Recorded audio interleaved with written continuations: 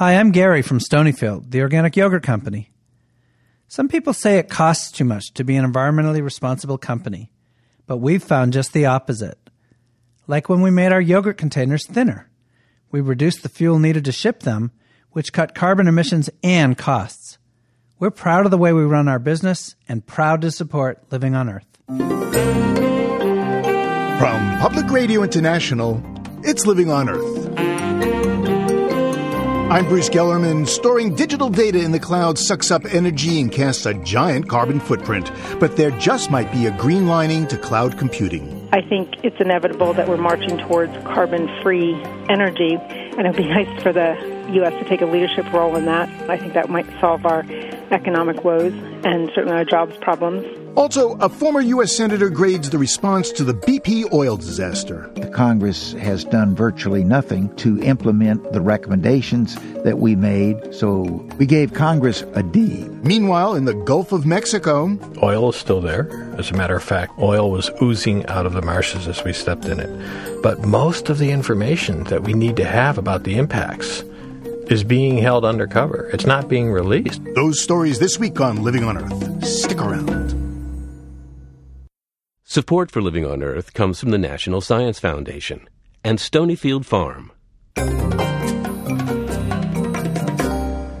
From the Jennifer and Ted Stanley Studios in Somerville, Massachusetts, it's Living on Earth. I'm Bruce Gellerman. The exponential growth in digital data, photos, emails, videos, corporate, governmental, and personal records has been soaring like a rocket. And to keep up with the demand to store, manipulate, and manage all those gajillions of gigabytes, we've increasingly turned to the cloud. Vast, often remote sites made up of millions of computer servers that use prodigious amounts of energy. Now Greenpeace wants cloud companies to come clean on their energy use and has issued a new report rating how well they do. Greenpeace senior IT analyst Gary Cook is author of the study. How green is your cloud?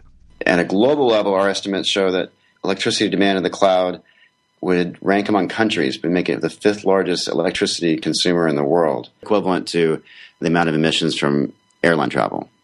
And what we did our report for was to really try to shine a light on which companies are doing well in terms of powering their platforms with renewable energy, and those who maybe aren't doing quite so well, because there's lots of claims about how green the cloud is, but we think it's really important to look at companies and how they're performing. Well, the cloud is also growing very rapidly. That's very true. If these companies, who are some of the most innovative in the world, embrace the challenge to power their platforms with renewable energy, they would be leading the charge for all of us to have clean energy. If they go in the other direction, they could actually be holding us back and making investments that could be extending the life of coal plants and making investments that's going to slow down the transition to renewable energy.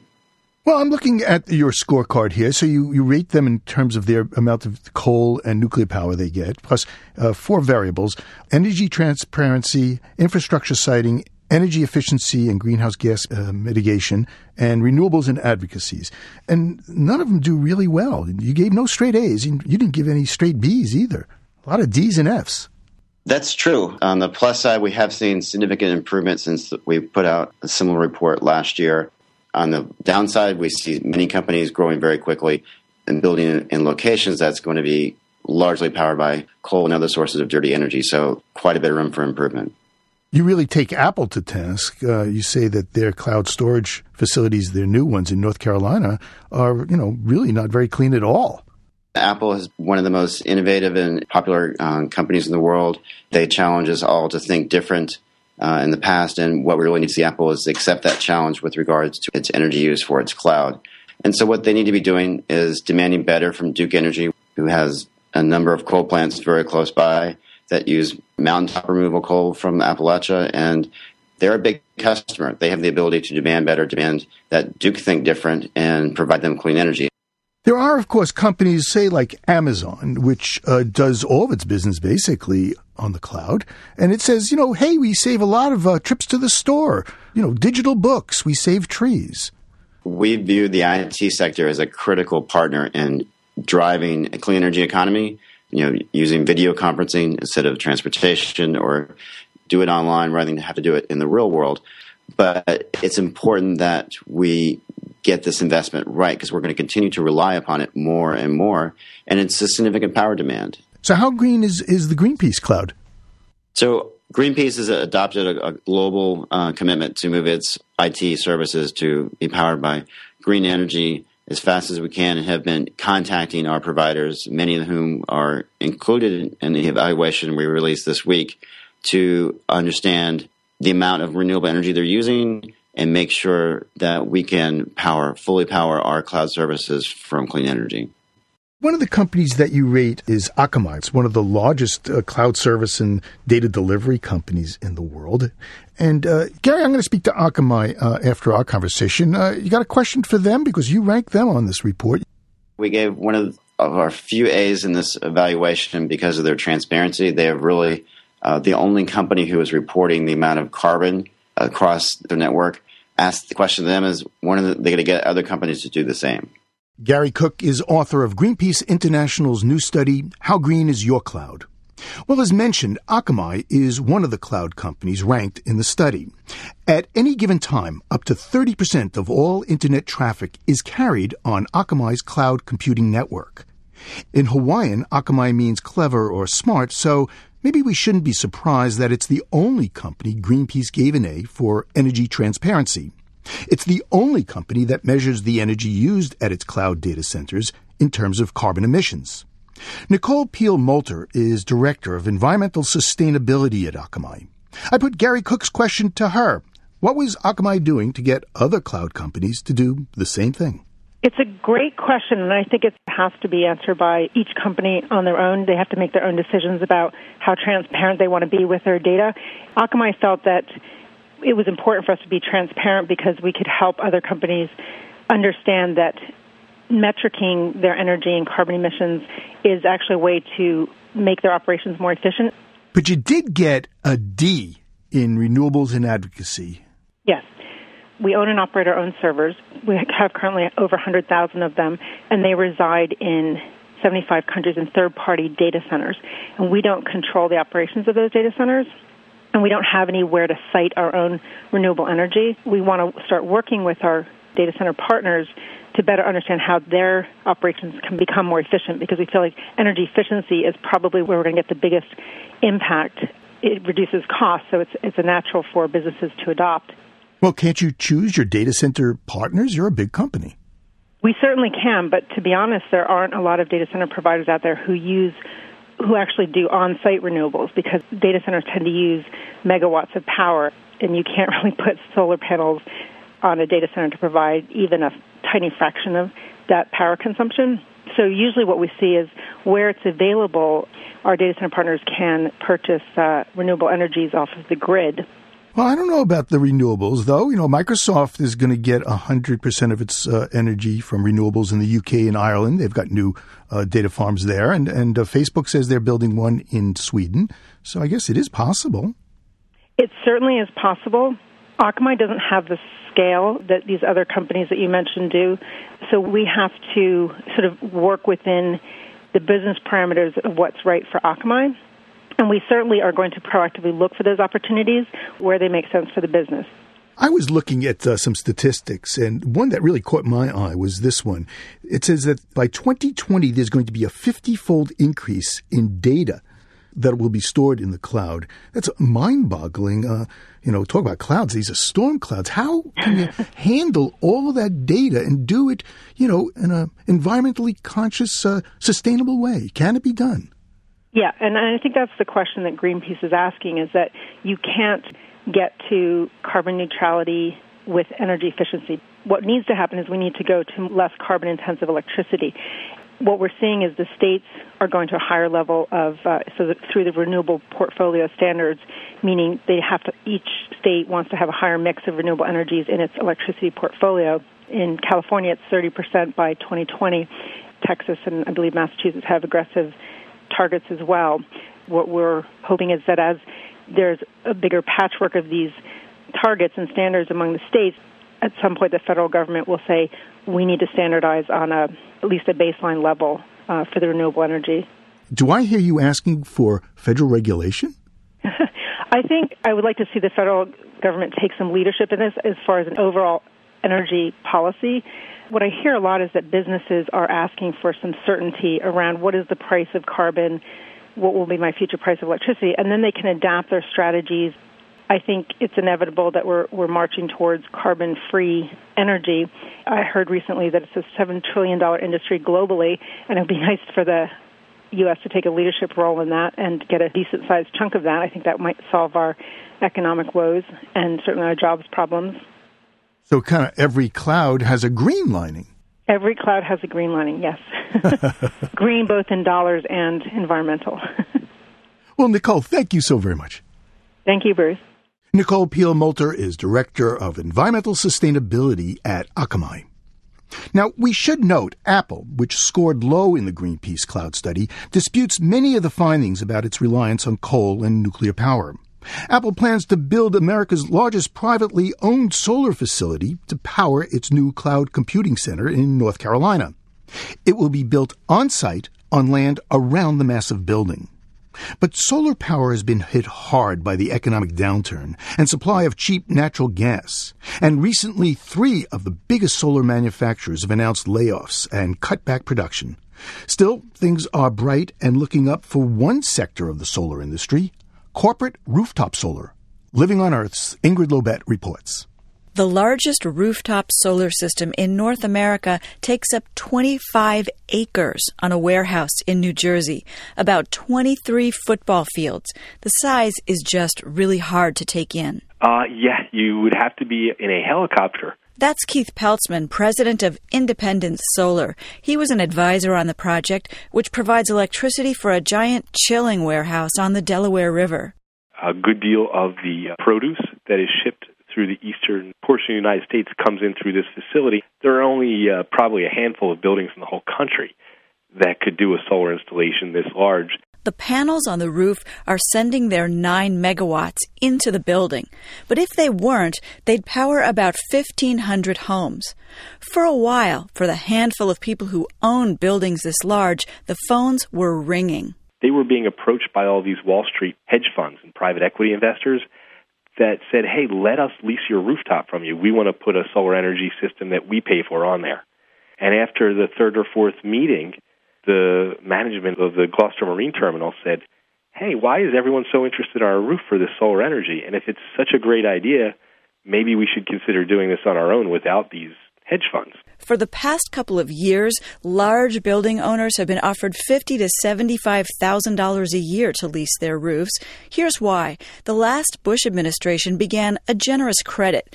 30% of everything a business spends on solar is subtracted from its taxes. But for this to be attractive, the company must owe taxes. During the recession, businesses weren't making any money and weren't installing solar. To spur the industry, the Obama administration switched the tax credit into cash. The rooftop gold rush was on. And what happened is that there are all these new investors that came out of the woodwork. Solar developer Christina Skellinger is with the firm Girding Edlund. She used the government cash incentive for a rooftop project on the Jersey Garden Mall. The mall was the biggest solar project in the country for about 8 weeks in February and March of this year. Why all these records set in New Jersey? The state also has strong paybacks for solar systems. You're not capped out on a certain system size. You can make it as large as you want. And for Jersey Gardens, we installed as much as we possibly could on the roof. So we maxed out the roof space. But now the government is no longer offering cash for solar. It's gone back to giving tax credits. So Christina Skellinger says we may not see as many huge commercial systems. It's significantly harder. Investors, too, aren't spending as freely on solar projects right now. But the solar energy trend is likely to continue, even if it's not as hot. About half the states have clean energy policies that encourage it, and the price of panels is at an all-time low. For Living on Earth, I'm Ingrid Lobet.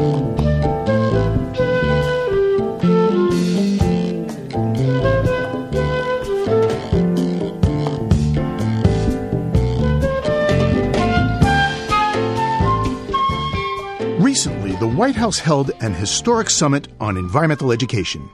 But the administration plans deep cuts in federal EnviroEd programs, which takes some of the enthusiasm out of this year's Earth Day for Sean Miller.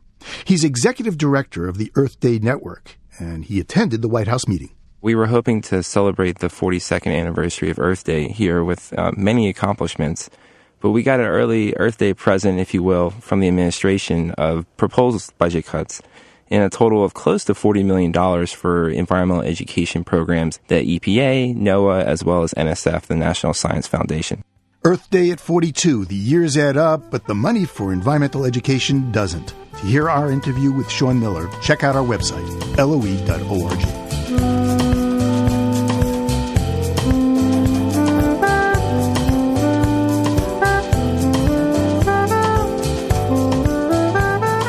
Just ahead, revisiting the BP oil disaster 2 years later. A former U.S. Senator and ex-head of the EPA issue a report card. Your parents wouldn't be proud. Keep listening to Living on Earth.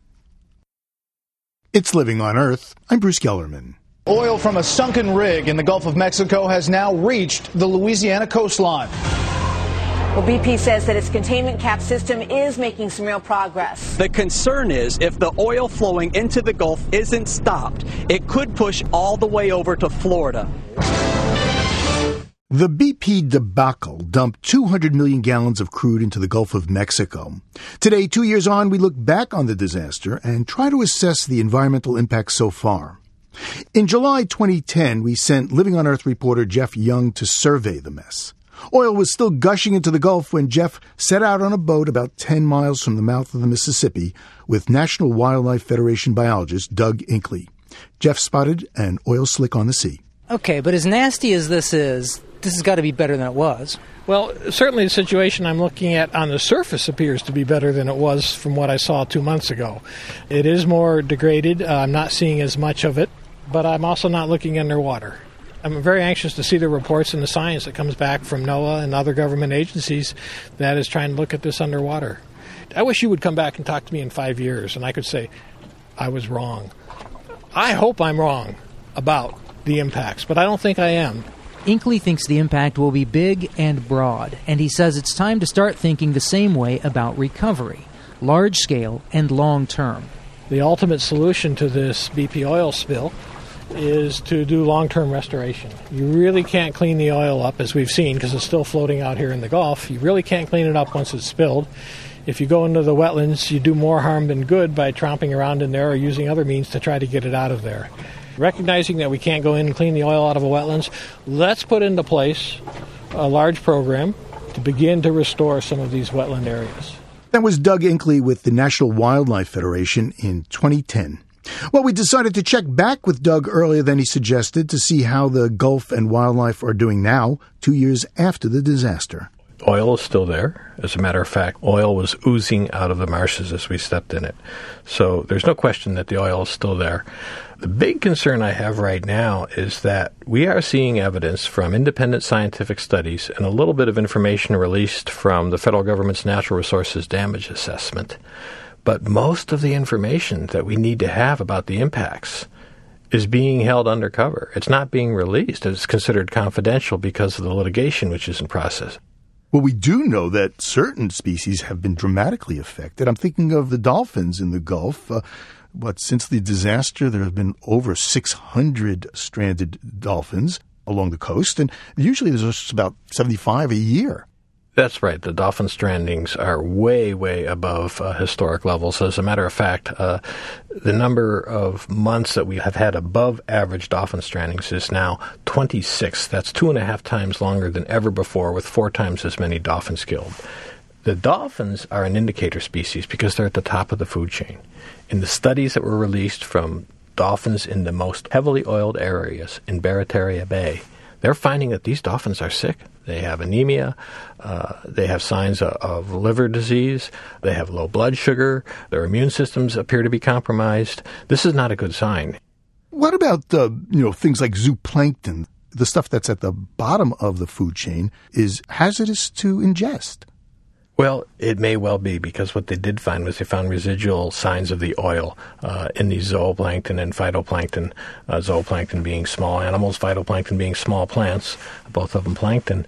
And so they're finding this in them, and they are at the very base of the food chain. If you go further up the food chain into the killifish, which is a small fish that lives in the marshes along the coast, they have found very strong evidence of physiological changes in these killifish. And then look at the dolphins that eat the fish. We have a problem with them as well. So there is evidence, what little available at the present time, that unfortunately our predictions of just a year or two ago when the oil spill occurred are coming true.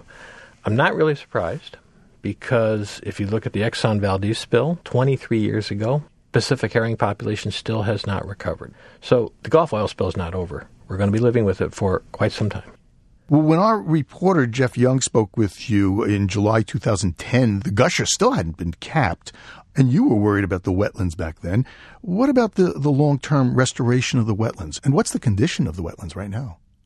Well, we are still seeing oil in the wetlands. We know that we have had additional loss of wetlands because they're toxic to these wetlands. Some areas simply cannot be cleaned up. What we really need to do here to recover from this Gulf Coast oil spill, from this disaster, is to do long-term restoration of the wetlands in the Gulf.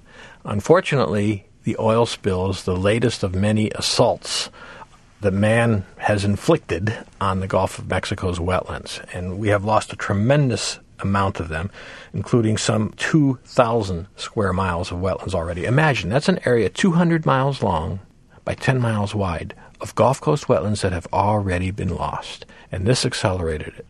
Well, is there any bright sign from this grim news? Is there any species or plant that's doing well? A bright side on this, that's a tough one to really come up with a good answer for you, Bruce, because there are so many things that still need to be done as a result of this oil spill that have not yet been done. We haven't dedicated the fines to restoration of the Gulf. We haven't strengthened the regulations to regulate oil and gas development in the Gulf. In fact, it continues now with no improvement in them since the accident occurred. And the wildlife have been affected, and we do not yet have a comprehensive Gulf Coast restoration program in place. So it's hard for me to be very pleased with the progress that has been made since the spill began just 2 years ago. We still have a lot of work to do. We need to get these things done. Doug Inkley is senior wildlife biologist with the National Wildlife Federation. To prevent oil drilling disasters in the future, President Obama created the National Oil Spill Commission. Heading up the independent commission were William Riley, chief of the EPA under President George H. Bush, and Bob Graham, former U.S. Senator and ex-governor of Florida. Their first assessment, a year after the spill, was a searing evaluation of BP, the oil industry, and the government's response. Now they've issued a new report card, and the co-chairmen are feeling a bit more charitable. But only a bit. We start with former EPA Administrator William Riley. We gave industry a C+, and frankly would have given them a higher grade, but for the fact that there have been 3 spills, one in China, one in Brazil, one in the North Sea within the past year, with major companies involved. And other than that, they've done a great deal to respond to the recommendations we made. So, Senator, if there was a Macondo BP oil disaster that happened today, would they be able to respond, industry? Grade is incomplete. The industry has set up 2 entities which are responsible for containing and cleaning up a future event like Macondo. It appears as if those are very solid and will be effective, but they've never been tested. Mr. Riley, you were the administrator of the EPA. How would you grade the EPA? Well, the EPA was responsible for a task force that convened with respect to the ecological circumstances of the Gulf, and the fines and penalties, which are likely to be very considerable, levied against BP, are dedicated, as we recommended in the Commission, 80% to ecological restoration. Until we actually see those resources and see them dedicated in the way we proposed, then it's a little hard to say how that will come out. But the EPA Administrator, Lisa Jackson, led that group and shares with us the conviction that that's where the money ought to go rather than into the federal treasury, which ordinarily it would go. The government also, particularly the Interior Department, has just reformed itself. A lot of new hires, much better leadership, better quality of engineers, more formation and training and so forth, and a lot of new regulations that we think make sense and look like they do respond to the recommendations we made and the findings that we concluded. So the administration gets what grade? We gave the administration a B. Mm-hmm. Well, it's Congress that doles out the money and it makes the regulations. How have you rated Congress? This is Senator Bob Graham. Congress has done some good things. One is the passage in the Senate of the legislation that would allocate 80% of the fines to restoration of the Gulf. The House has not yet taken that legislation up. And second, the Congress has appropriated significantly more resources to the Department of Interior to carry out its safety responsibilities. But beyond that, the Congress has done virtually nothing to implement the recommendations that we made. So, in answer to your question, we gave Congress a D. A D. In terms of new oil drilling in the Gulf, do you feel comfortable that there won't be an accident on the scale of the BP disaster? No, I don't believe anybody can give you an insurance policy that there won't be a spill. What we can say is that the chances of such an event are lower, and there's been no drilling within state waters of Florida, nor in the federal waters which are adjacent. And this goes back many years. Now, where there is drilling is off the coast of Cuba. For the first time, Cuba is drilling in its offshore waters. The drill sites are very close to the Gulf Stream, which means that if there were to be an accident, the oil would go immediately into the Gulf Stream and be swept north along the eastern seaboard of the United States. That's a legitimate concern. Is there anything technological, managerial, legislative, social, cultural that would prevent the continuation of deep drilling in the Gulf of Mexico?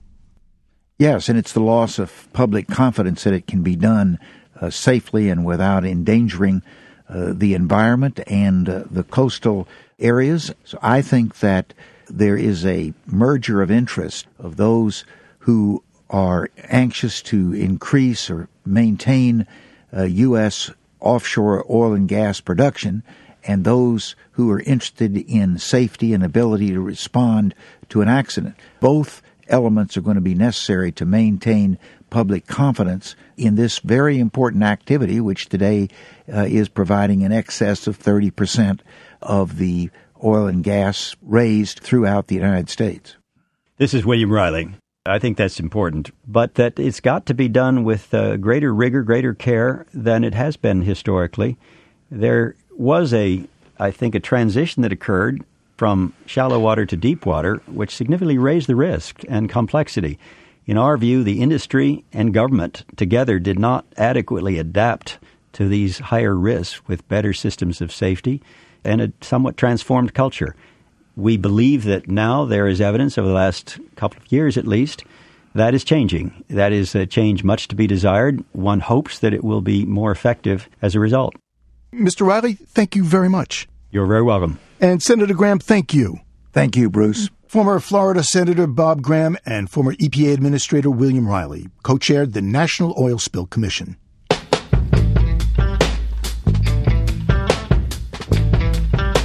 Plans are now underway to begin drilling for oil 200 miles north of the Arctic Circle. Deep under the frigid waters is one of the largest untapped oil reserves in the U.S. Several companies sought drilling rights, but only Shell Oil has federal permission to begin drilling exploratory wells in the Arctic. That's because Carolyn Cannon made a federal case out of it. She sued oil companies that had hoped to drill in the Arctic waters, and she and her co-plaintiffs won all the lawsuits except the one against Shell. For her efforts, Carolyn Cannon is one of this year's winners of the Goldman Environmental Prize. She lives in the remote village of Point Hope, Alaska, population 700. It's an Inupiat community trying to balance development and traditional ways. My traditional name is Aquawak. A-Q-U-G-A-Q. Aquawak. What does it mean literally, Aquawak? You know, most of our names, there's no meaning. It's just a name that was given. I'm going to call you Caroline. Thank you. Well, tell me about your home, Point Hope. Point Hope has always been a historical site, our old village, but we have the proof that we've been there for hundreds and hundreds of years. We have the ice cellars that our ancestors built years ago to store away the whale meat. We have the sod houses that were built before even plywood came by. They were built with whale bones. We land a whale, and it's a celebration for a whole calendar year. There's a preparation that starts in March. We get the equipment, the boats, the skin sewing. The whaling starts as we speak. They're probably out there. I know in Barrow, I heard on the Facebook that they're out there whaling. We have the endangered species, the polar bears, the seals, the walrus, the beluga, the fish. Bountiful. It's a blessing place to be, and I'm proud to be a Tikirmir. That's the Eskimo name for Point Hope. Well, besides whale in this area, you've got a lot of oil and gas. At least that's what oil and gas companies say. And they want to drill there. And Shell is planning to do it this summer, start at least exploring and drilling test wells. What's your concerns about the oil and gas drilling? For one thing, the infrastructure's not there. Look, we're a unique small village, and yet sometimes a medevac can't even come in. If it's a life and death situation, we're not ready for it. But could you imagine if there was an oil spill, you're not going to be able to take care of it right then and there. It took 3 months to stop the flow in the Gulf of Mexico. When the ice decides to stack up with the power that it has, there's no stopping it. We cannot. No man can stop it. When Mother Nature does her thing and the winds are gusting 40 to 50 miles an hour, there's no way, no how. Well, Interior Secretary Ken Salazar has said that Shell will be operating under, and I'm quoting here, the strongest of oversight, safety requirements, and emergency response plans ever established. He says it's okay. It's going to be safe. On a piece of paper, it looks good, but are we ready for it? And I sure hope that they're not going to be able to test what-ifs in our ocean, because that's too much at stake.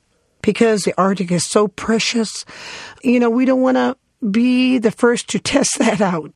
When you speak to Shell, what do they say? Do they talk to you?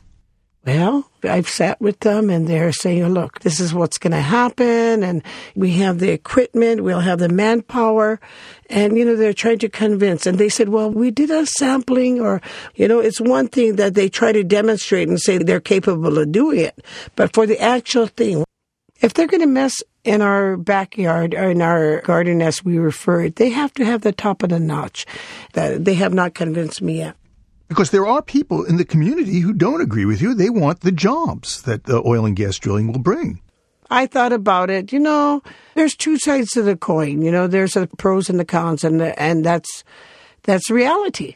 I think I speak on behalf of my family, my tribe, as I refer them, my many grandchildren and my great-grandchildren to come. I'm just imagining, here comes an oil company. They'd move in a big way. It'll transform Point Hope. We're not ready. When you think about the social impact, we're not prepared. It's a scary thought. It's going to be a culture shock, a social impact. I don't think my people have a clue what this can mean and how it's going to affect our community in the long run. I'll tell you one thing. I know that, we can move mountains and remove mountains. And I just want to say one voice can make a big difference. And I just say I will do what I have to do. And if it's just educating the world, and if that's what our Creator called me to be, I will be the voice. I'll continue to. And if I have the prayer and the blessings of my people, I will do what I can. Tell me your native name again, please. Akawak. Akawak. Did I do that right? Akawak. Exactly. Well, Akawak, thank you so very much. You said it so sweet. Thank you. Carolyn Cannon is one of this year's recipients of the Goldman Environmental Prize.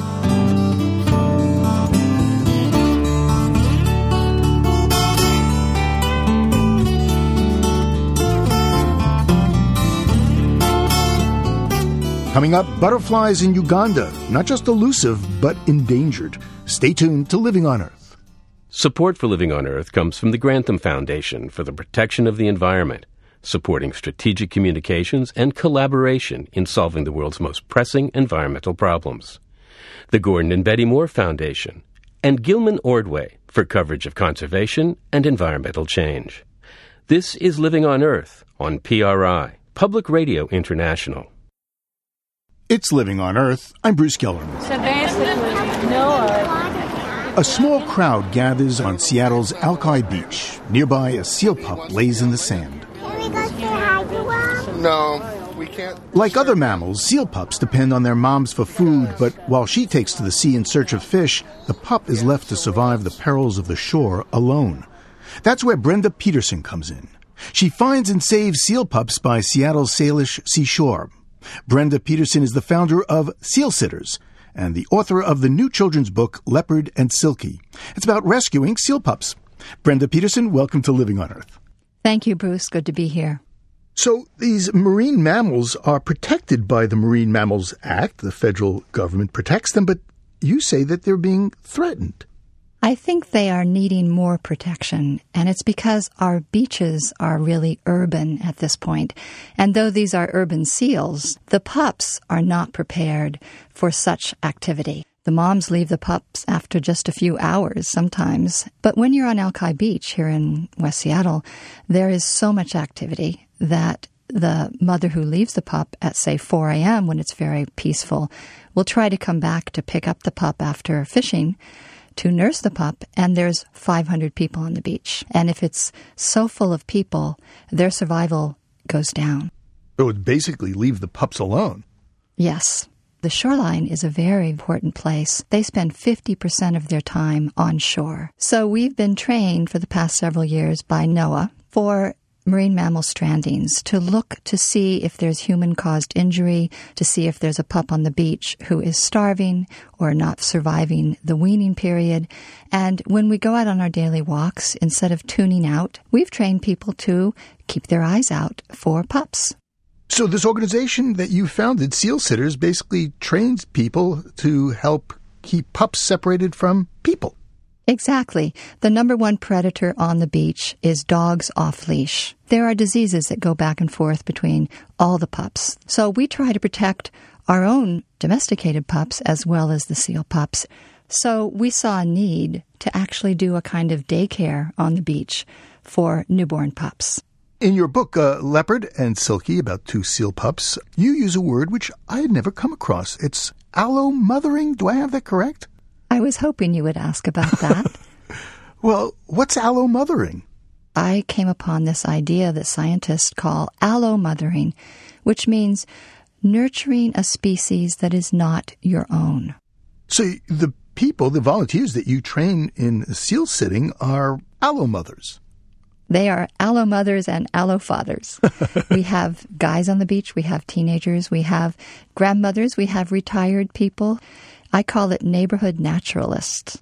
I understand that you have one of your young volunteers there. Etienne, are you there? Yes. Hi, so you're, how old, Etienne? I just turned 11. How long you been doing seal sitting? Well, I really started when I was in second grade. The first time I saw a seal pup, it was Forte.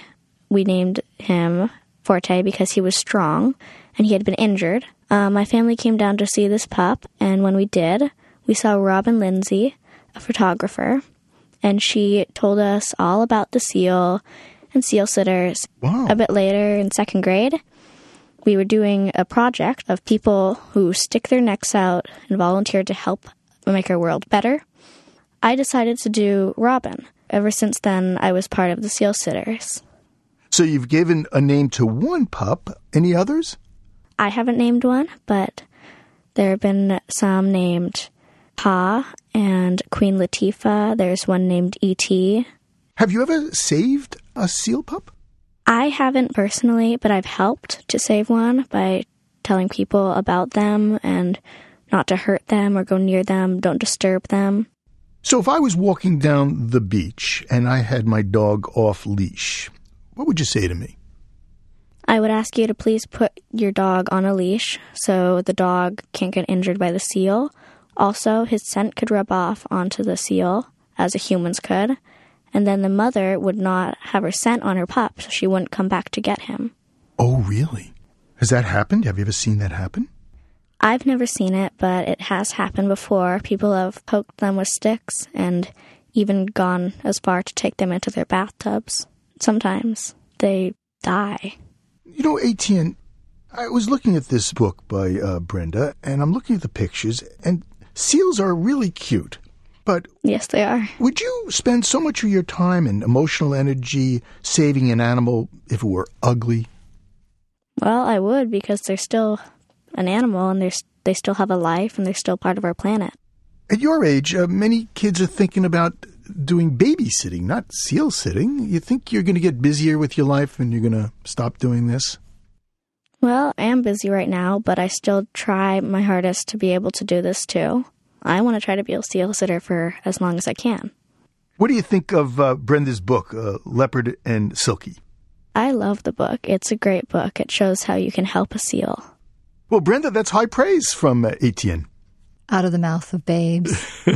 I'm so moved whenever I hear the children because they are the future. But Brenda, what's the future of federal funding to save marine mammals? I know that the funding is scheduled to be zeroed out. We're really alarmed about that, Bruce, because stranding networks such as ours, they are the first responders to anything on the beach that washes up or is stranded. So the stranding networks are the kind of vital resource that show us the health of our marine systems. And why should we cut funding to the only thing where humans and animals interact successfully and compassionately? Well, Brenda Peterson, thank you very much. Thank you, Bruce. And Etienne, thank you. Thank you for having me. Etienne is a volunteer seal sitter. The organization, based in Seattle, was founded by Brenda Peterson, who's also author of the new children's book about saving seal pups, Leopard and Silky.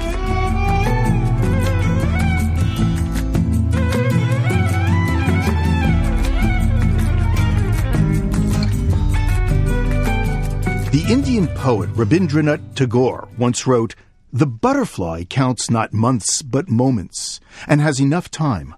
But in Uganda, butterflies may be running out of time.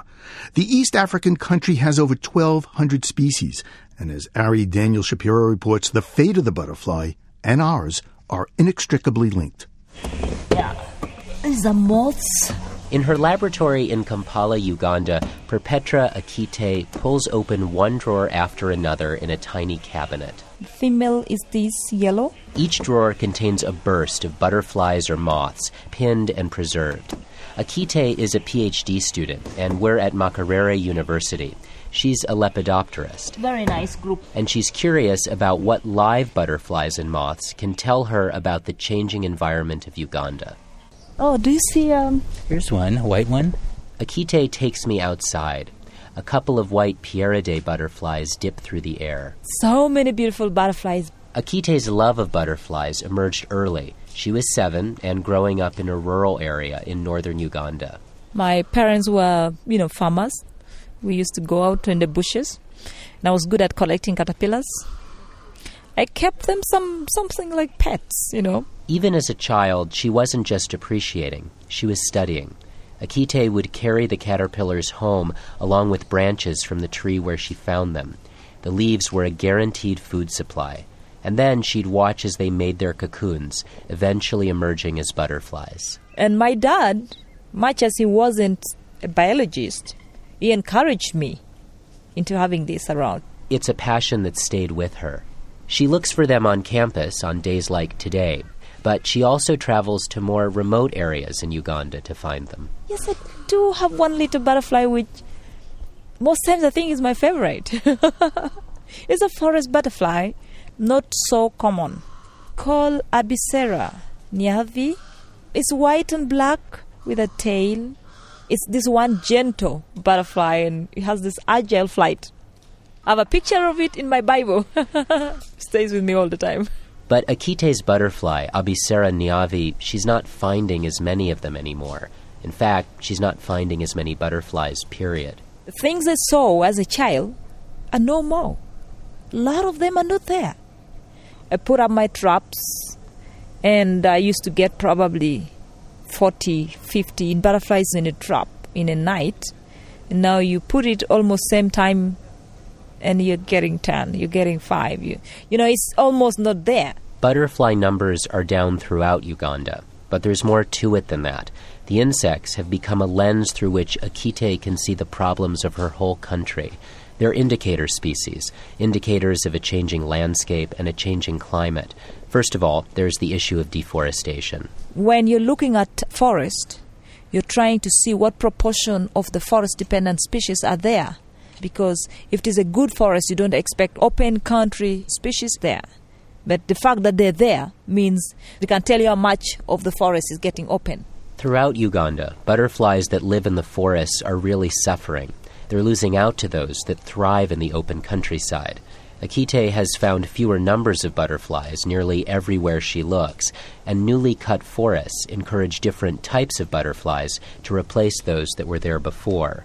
In the last 20-25 years, entire swaths of wild space in Uganda have disappeared.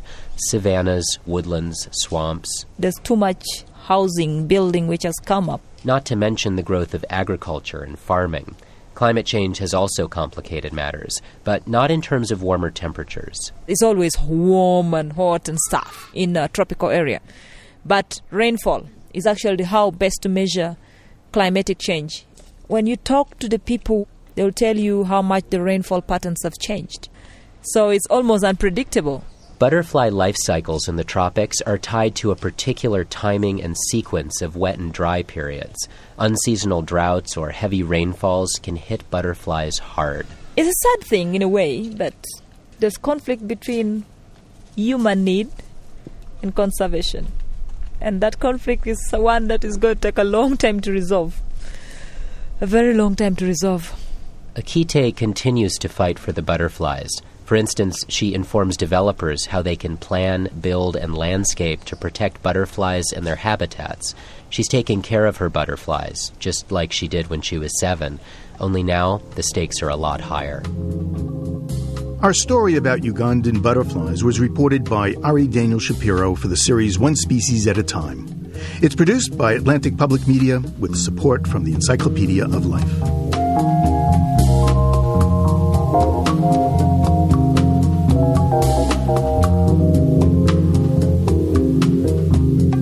In April, we nurture nature with poetry. Today, to commemorate National Poetry Month, we hear from Afa Michael Weaver. Afa was given to me by a friend from Nigeria. It means oracle.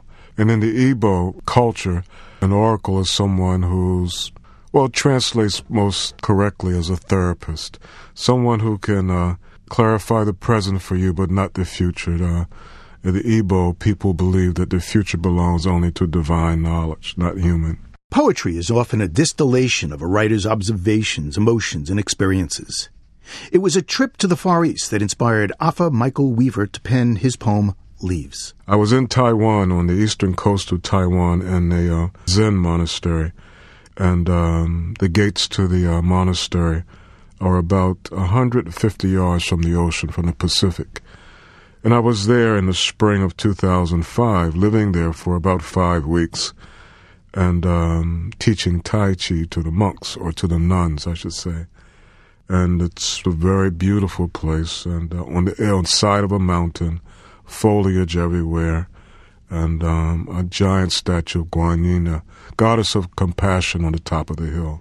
And so I take walks in the garden every day, and walking through the flowers and the hedge bushes and under the trees and next to the bamboo, and that's where this poem came from. The music that comes to me for this poem is the music of traditional Chinese opera. Leaves. The lines that make you are infinite, but I count them every day to hear the stories you carry. These are not secrets, but records, things we should know but ignore. If I commit the sin of tearing you from the tree, I find another world inside the torn vein, another lifetime of counting the records of who walked here before, of what lovers lay here, holding each other through wars and starvation.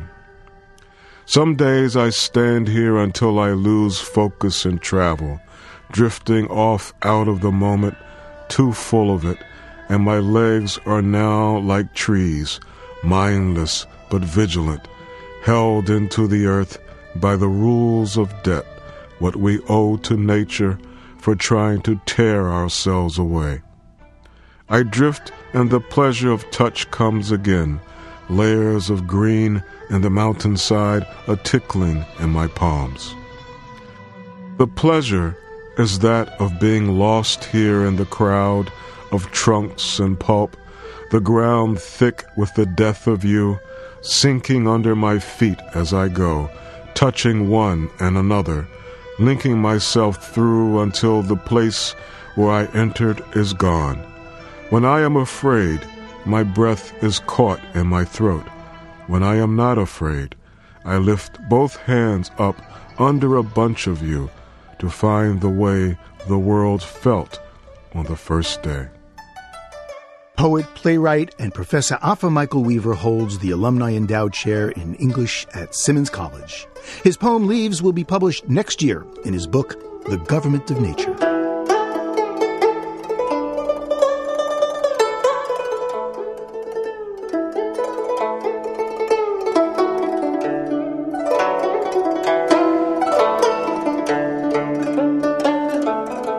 Living on Earth is produced by the World Media Foundation. Our crew includes Bobby Bascom, Eileen Belinsky, Jessica Elise Kern, Helen Palmer, and Ike Sriskandarajah, with help from Megan Miner, Gabriella Romano, and Sammy Souza. Our interns are Mary Bates and Sophie Golden. Jeff Turton is our technical director. Allison Lirish-Dean composed our themes.